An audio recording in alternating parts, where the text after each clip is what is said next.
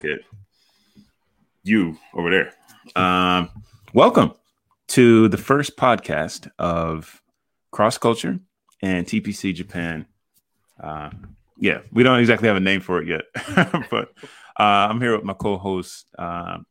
He can introduce himself in just a moment. I'm going to introduce myself first. As you know, my name's Kareem. We're up here on Facebook, so you're not going to find this any other way at this moment. And today we're starting out a podcast just discussing some issues, discussing an interesting book that we both read. And as far as my channel on YouTube, it's TPC Japan. And you can find me there enjoying kanji, enjoying Japanese culture, enjoying that mix between, my culture, bringing that to Japanese culture and kind of my journey there. You can also see educational materials and, kind of find out about the, etymology of different characters and what I see in the characters. So, without further ado, I'd like to allow my co-host to introduce himself. Hey, everybody. My name's Ace. I'm from Cross Culture, CXC, as it were. My channel is basically bringing the cross and culture together, the intersection of cross and culture, where faith is made real. I have some videos up when I visited TPC in Japan. So definitely take a look and listen at those. But I'm really excited for this podcast to jump right into this book. A lot of issues have come up, a lot of deep-seated stuff that I'm working on, but it's such a good book, definitely. Thanks for the recommendation. I don't know, and I have to thank, some of my friends through Facebook and WhatsApp for actually pointing me in the direction of the book.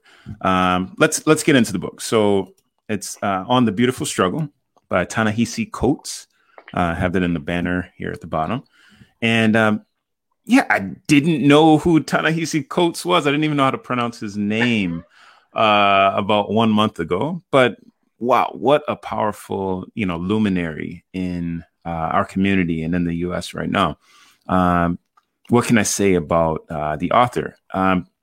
He's very intellectual and critical of not just some of our leaders, but on the state of the situation in the U.S. I can add some links later to allow him to speak for himself. But you came here to hear what we have to say about his material. What can I say about his book? I didn't realize that it was, a true autobiography, even picking it up. It says The Beautiful Struggle. And you start going through these chapters, talking about this young Black youth and, his relationship with his father and his brothers. And, just you're going into this thing about this guy. And at, I want to say the last chapter, that's the first time I heard throughout the whole book that I heard his name. And like someone said, Ta-Nehisi. It's like, oh, okay, this is definitely about the author. So did you get any of that? Well, actually, listening to it today, it was kind of like you said, you don't really get that sense that it's really an autobiography straight about the author. It's very, it's like old school rap, always telling a story, and he's just moving through. And one thing, and we're supposed to be discussing chapter 1 today, but I definitely jumped into chapter 2 because it was just so good. I couldn't stop. So he actually does talk about an instance in which somebody calls him Tani. He said, that's what they called me, Tani, instead of saying my full name. And I was like, okay, all right, I see you there. He kind of withdraws himself from the situation, kind of giving himself a bird's eye view of everything that's going on. And you get that sense when you're either reading it or listening to the audiobook. And, I'm sure that's intentional because, everything that happens in the story is dictated by the author. It's not just like, oh, surprise, this thing was published. No, he intentionally did that in the second chapter. In the first chapter, He said, "Oh, that's Coates' boy."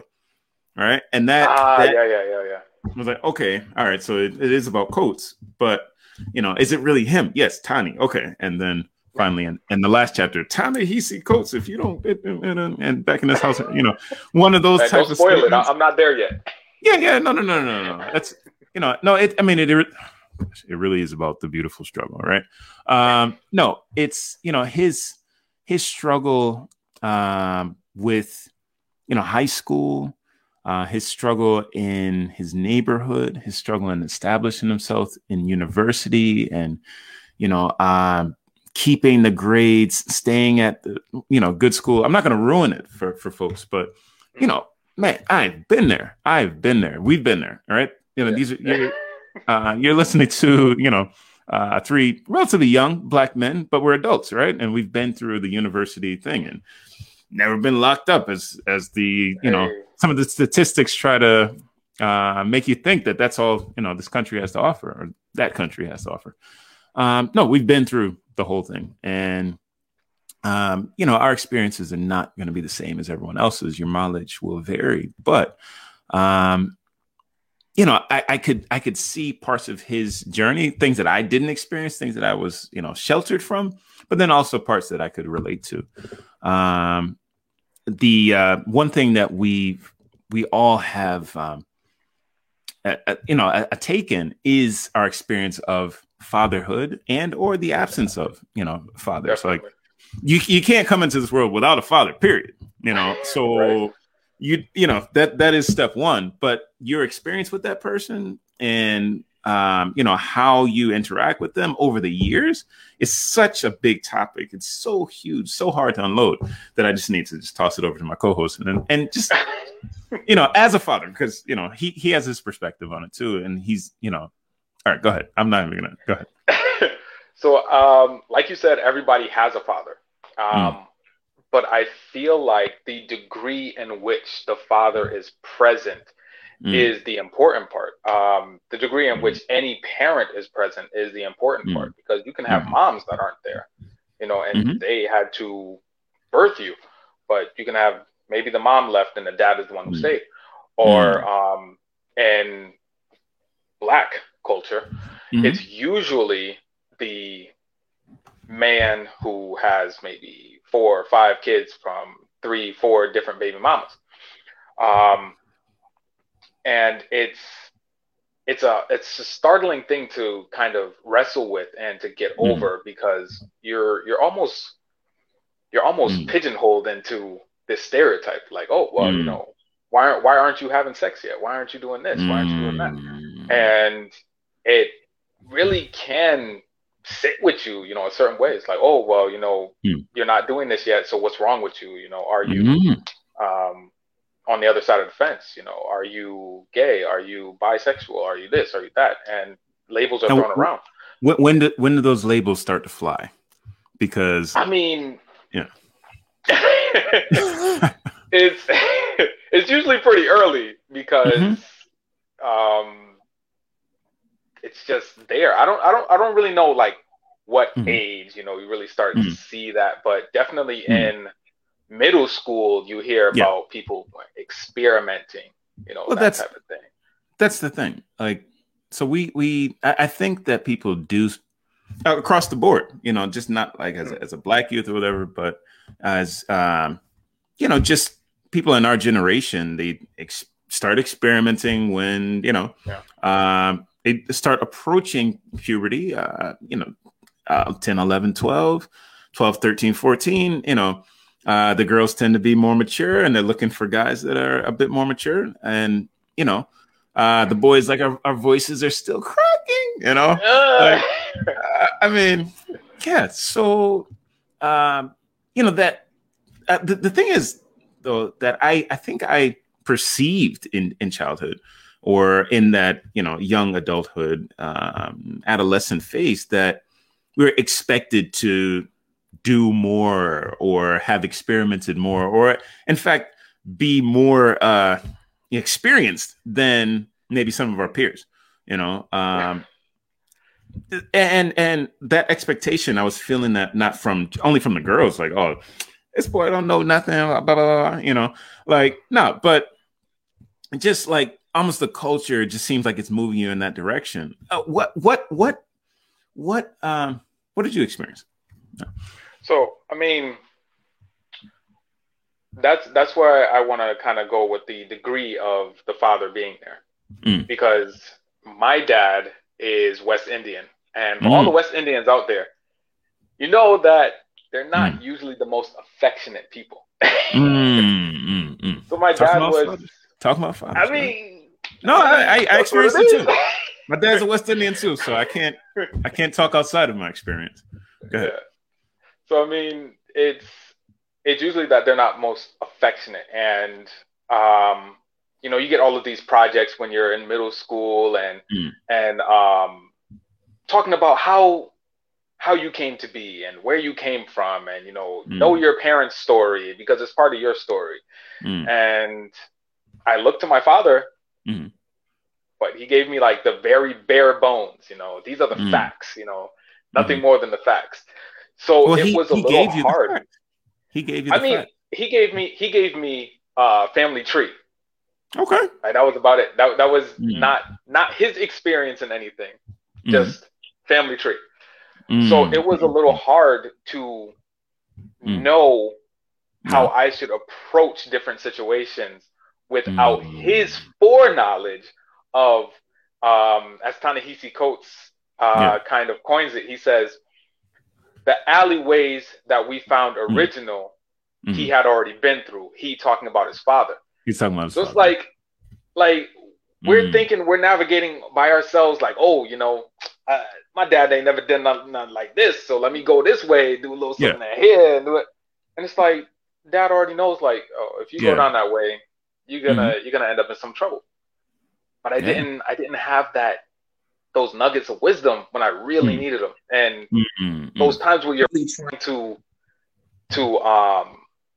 solidify your identity, especially in middle school. Oh man, middle school, yeah. But I mean, you went to a pretty nice school, as I recall. Was I went to Masters.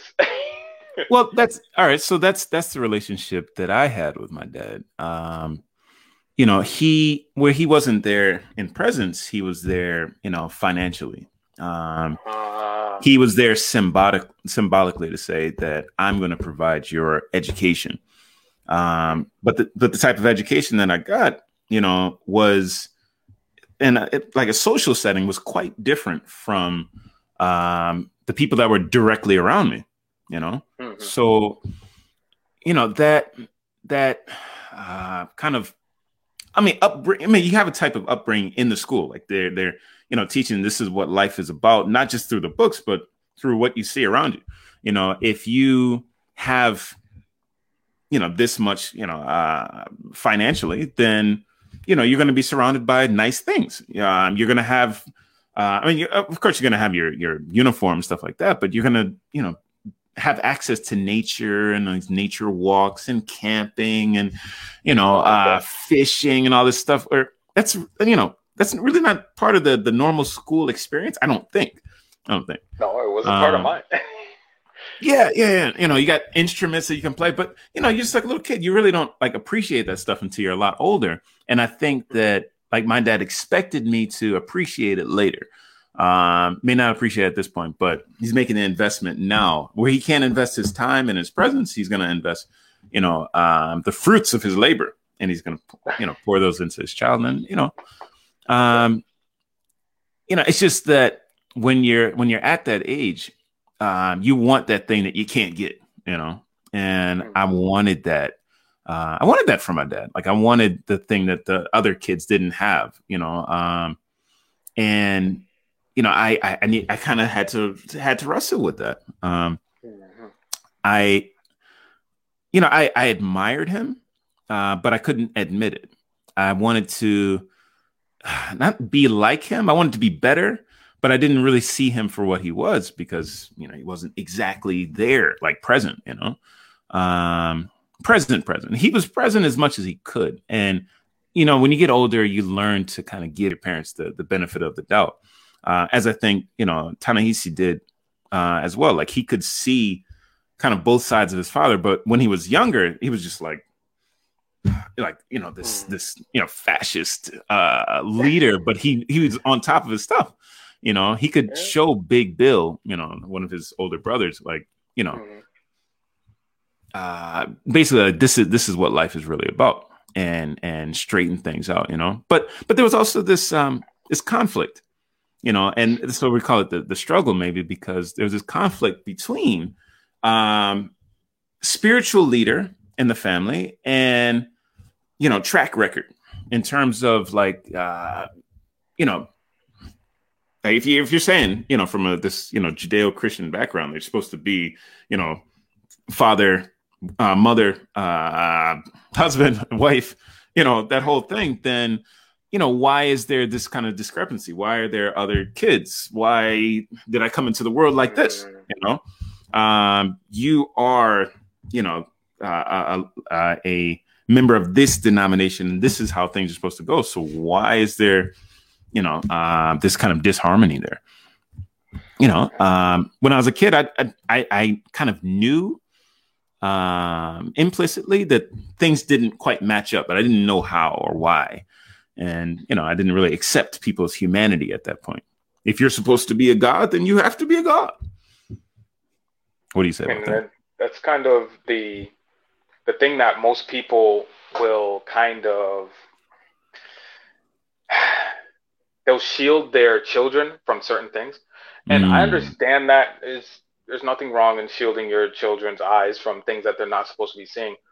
But when it's something like a relationship that you have with, your baby daddy, your baby mama, your husband, your wife, boyfriend, girlfriend, and there's a child involved. Seriously, personally, for me and my daughter, I want to be as truthful as I can, as long as I feel that she's ready for it. Right. And even if she's not ready for the whole story, I have to give her some type of sugared down, simple thing to get her until she's ready for. So it's to that point that children, we don't give them their due because they are very intuitive. Like you said, you kind of had this like, oh, it's not really matched up, but you didn't really know why.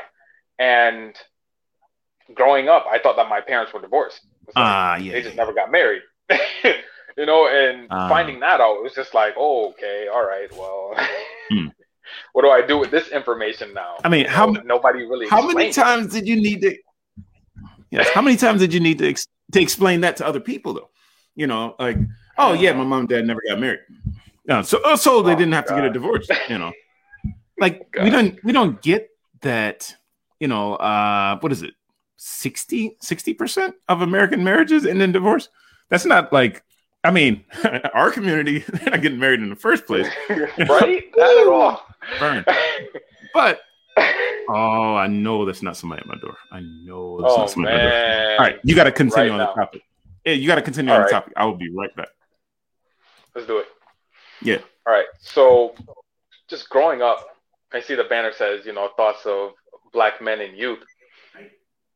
It's hard to find our place in society as Black men, given that usually we don't have a Black role model. Sometimes not even our fathers are there. Luckily enough for me and TPC Japan, our fathers were there. Whether it wasn't the degree that we wanted, but they were actually there. In the book, Ta-Nehisi Coates says that his father has this kind of danger zone, I think. It's the age between 12 and 18, where young Black men are kind of disillusioned. And I can see that in so much of our culture. When I was growing up and even today, Ta-Nehisi Coates, his big brother went and bought some rings. And his father, upon seeing them, said, "These are not real. Like, you got duped." And his son is saying, no, I paid cash money for these. These are 100%, 24 karat. And he's like, you know what? Let's go get them smelted. Let's go get them smelted. And if it's more than 10 carats of gold, I'll pay you for the rings plus interest. And of course, this man thinks he has it in a bag. I'm like, whoa, man, I'm going to win over my dad. I'm going to get a little extra money and I'll be on my way. They get them smelted. They get them proved. Turns out that it's not as much. But instead of his dad saying, oh, well, that's it. That's your loss. He actually goes back to the place that his son bought the rings. Then he tells him, hey, these aren't real. You duped my son. So you're going to have to pay up. And it's that type of role model that a lot of Black men need in their lives, because that area between 12 and 18 is so crucial, because we see all of these entertainers and, basketball players and, they got all the nice ice and the nice cars, and we want to be like that because most times you don't have a role model that's close enough to us to say, hey, that's fleeting. They rent that stuff. Hey, this is the real story. And we have to wrestle with that sometimes. It's in the back of your mind, the image of your father and how he handles things, whether you like it or not. That's going to be in the back of your mind. That's going to be the backbone, when things get rough. And, if you think that you're nice on the basketball court and you're going to make your career out of that, that's great. That's fine. As a young kid coming up. But when it doesn't work out and you're thinking, okay, what am I going to do next? Who am I going to, who's my role model? Even subconsciously, you're thinking how your father handled things. And if you're, the son of, a professional basketball player, then maybe, you'll try to find a way like your dad did. But 9 times out of 10, you're going to be thinking back about your father. And if you don't have that clear image, you're going to be looking for father figures. You're going to be doing kind of somewhat like childish things that, grown men would, know how to guide you away from, kind of help you see the error in your ways earlier on. It's that is the struggle. That is the struggle. And this book talks about some of those issues. And that's why it's one of our recommendations. And, as, father and, potential father going forward, I continue to look for people that I can admire. Of course, my father's there and I admire him more than, I did when I was a kid. Now seeing him as a human being, contacting him like every day, reaching out to him, maybe in ways that he didn't do before. Through my education, I started to learn that you can't just blame, someone else for your surroundings. When you're a kid, you can.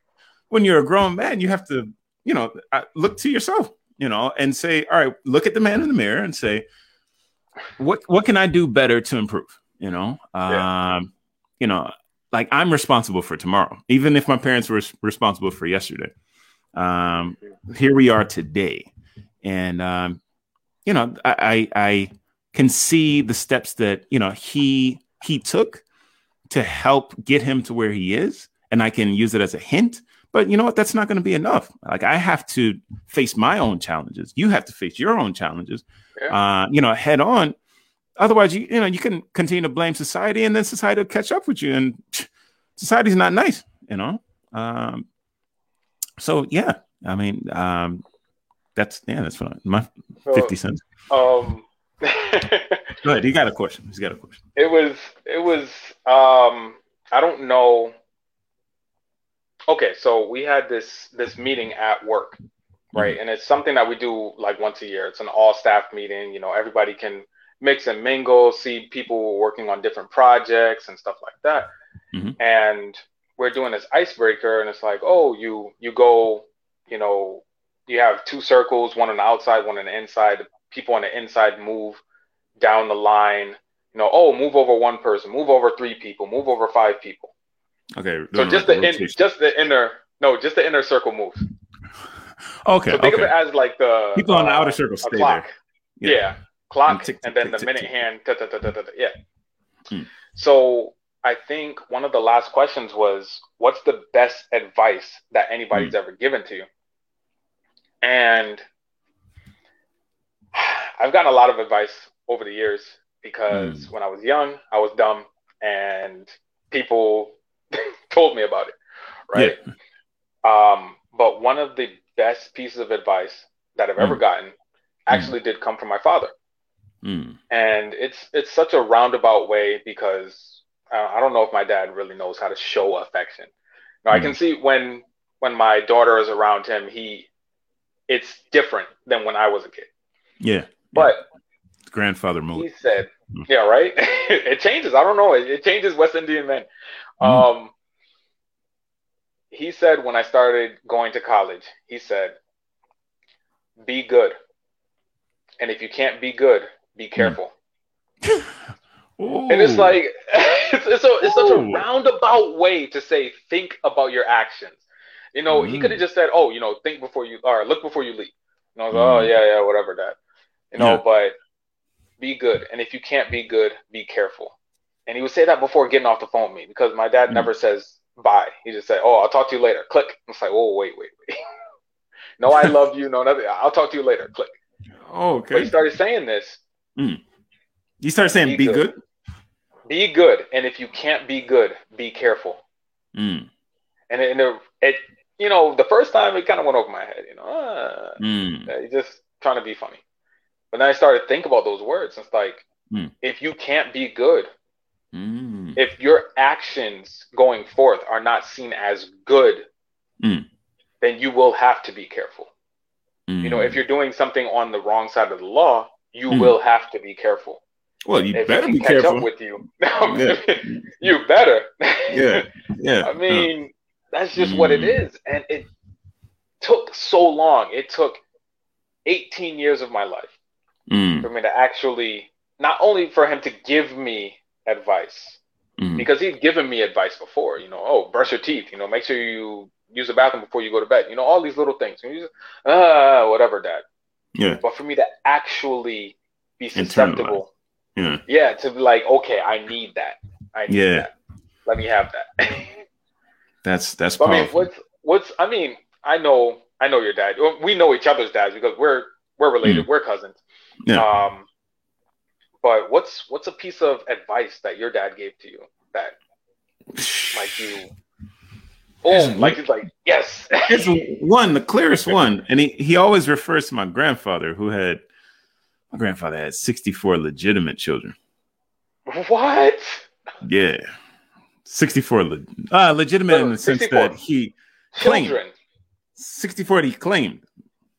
So 16 by my 64 grandma. children, not Yeah. not like descendants, like these No, no, no, children, grandchildren, great no, sir. children. 64. Mercy. You know, uh, he started over 100 businesses. Mm.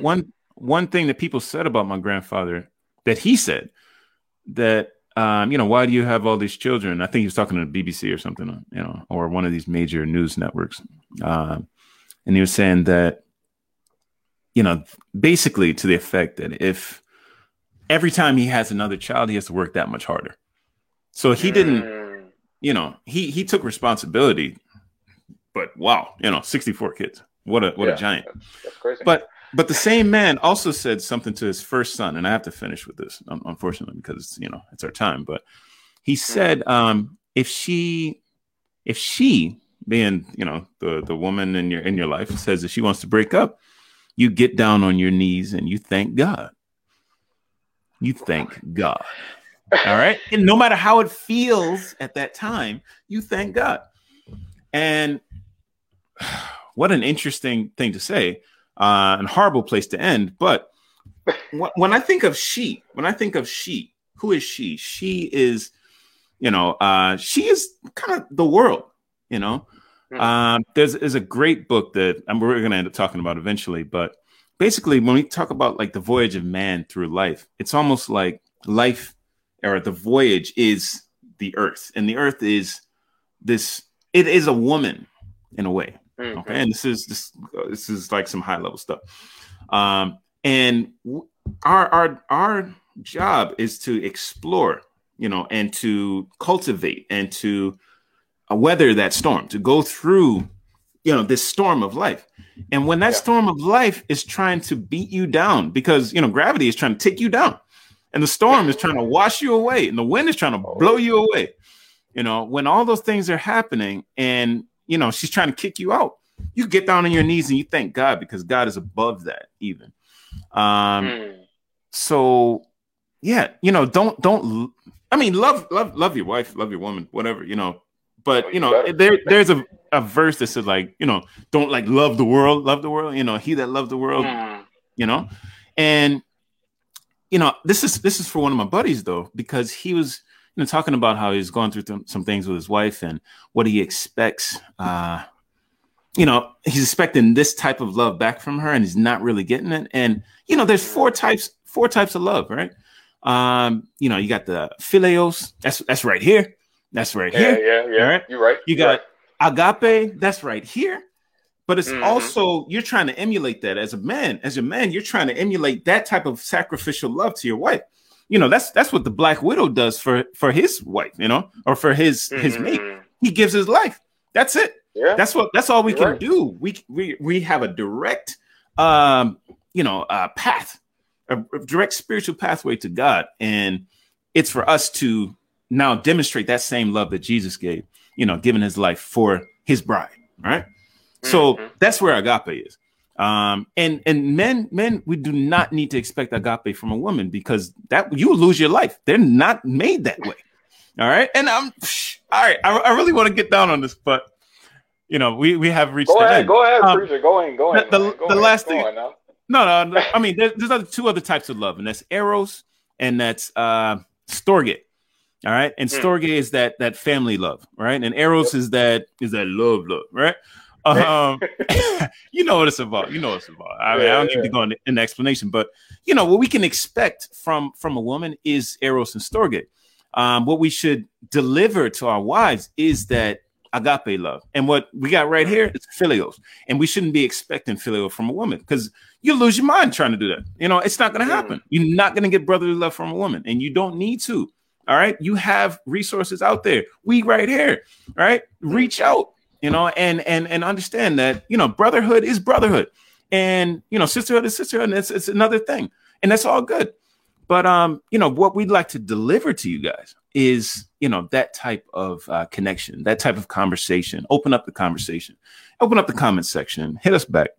It's your boy Tipsy Japan, and Ace from Cross Culture. Catch me on my channel, Cross X Culture. Look me up. There it is. All right. That's what it is, folks. Peace. Till next time. All right.